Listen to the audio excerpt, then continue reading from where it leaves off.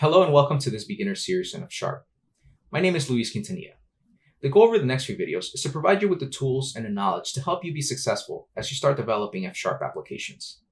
We're going to start off by talking about what F Sharp is and why you should consider it as you build your next application. We're going to walk you through setting up your development environment so you can get the tools that are going to help you be successful as you write F Sharp code.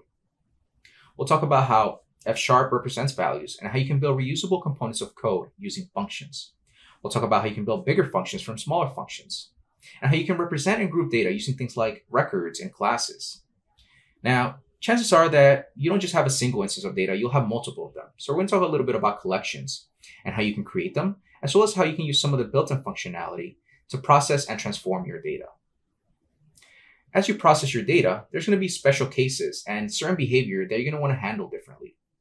For those scenarios, you can use things like pattern matching to have the compiler enforce correctness in your code. Now, as your application grows, you want to make sure that it's organized and that it performs well. So we're going to be taking a look at modules and how you can use them to organize your code into cohesive units. Finally, we're going to talk about async programming and how you can use that to build scalable applications. See you in the next video.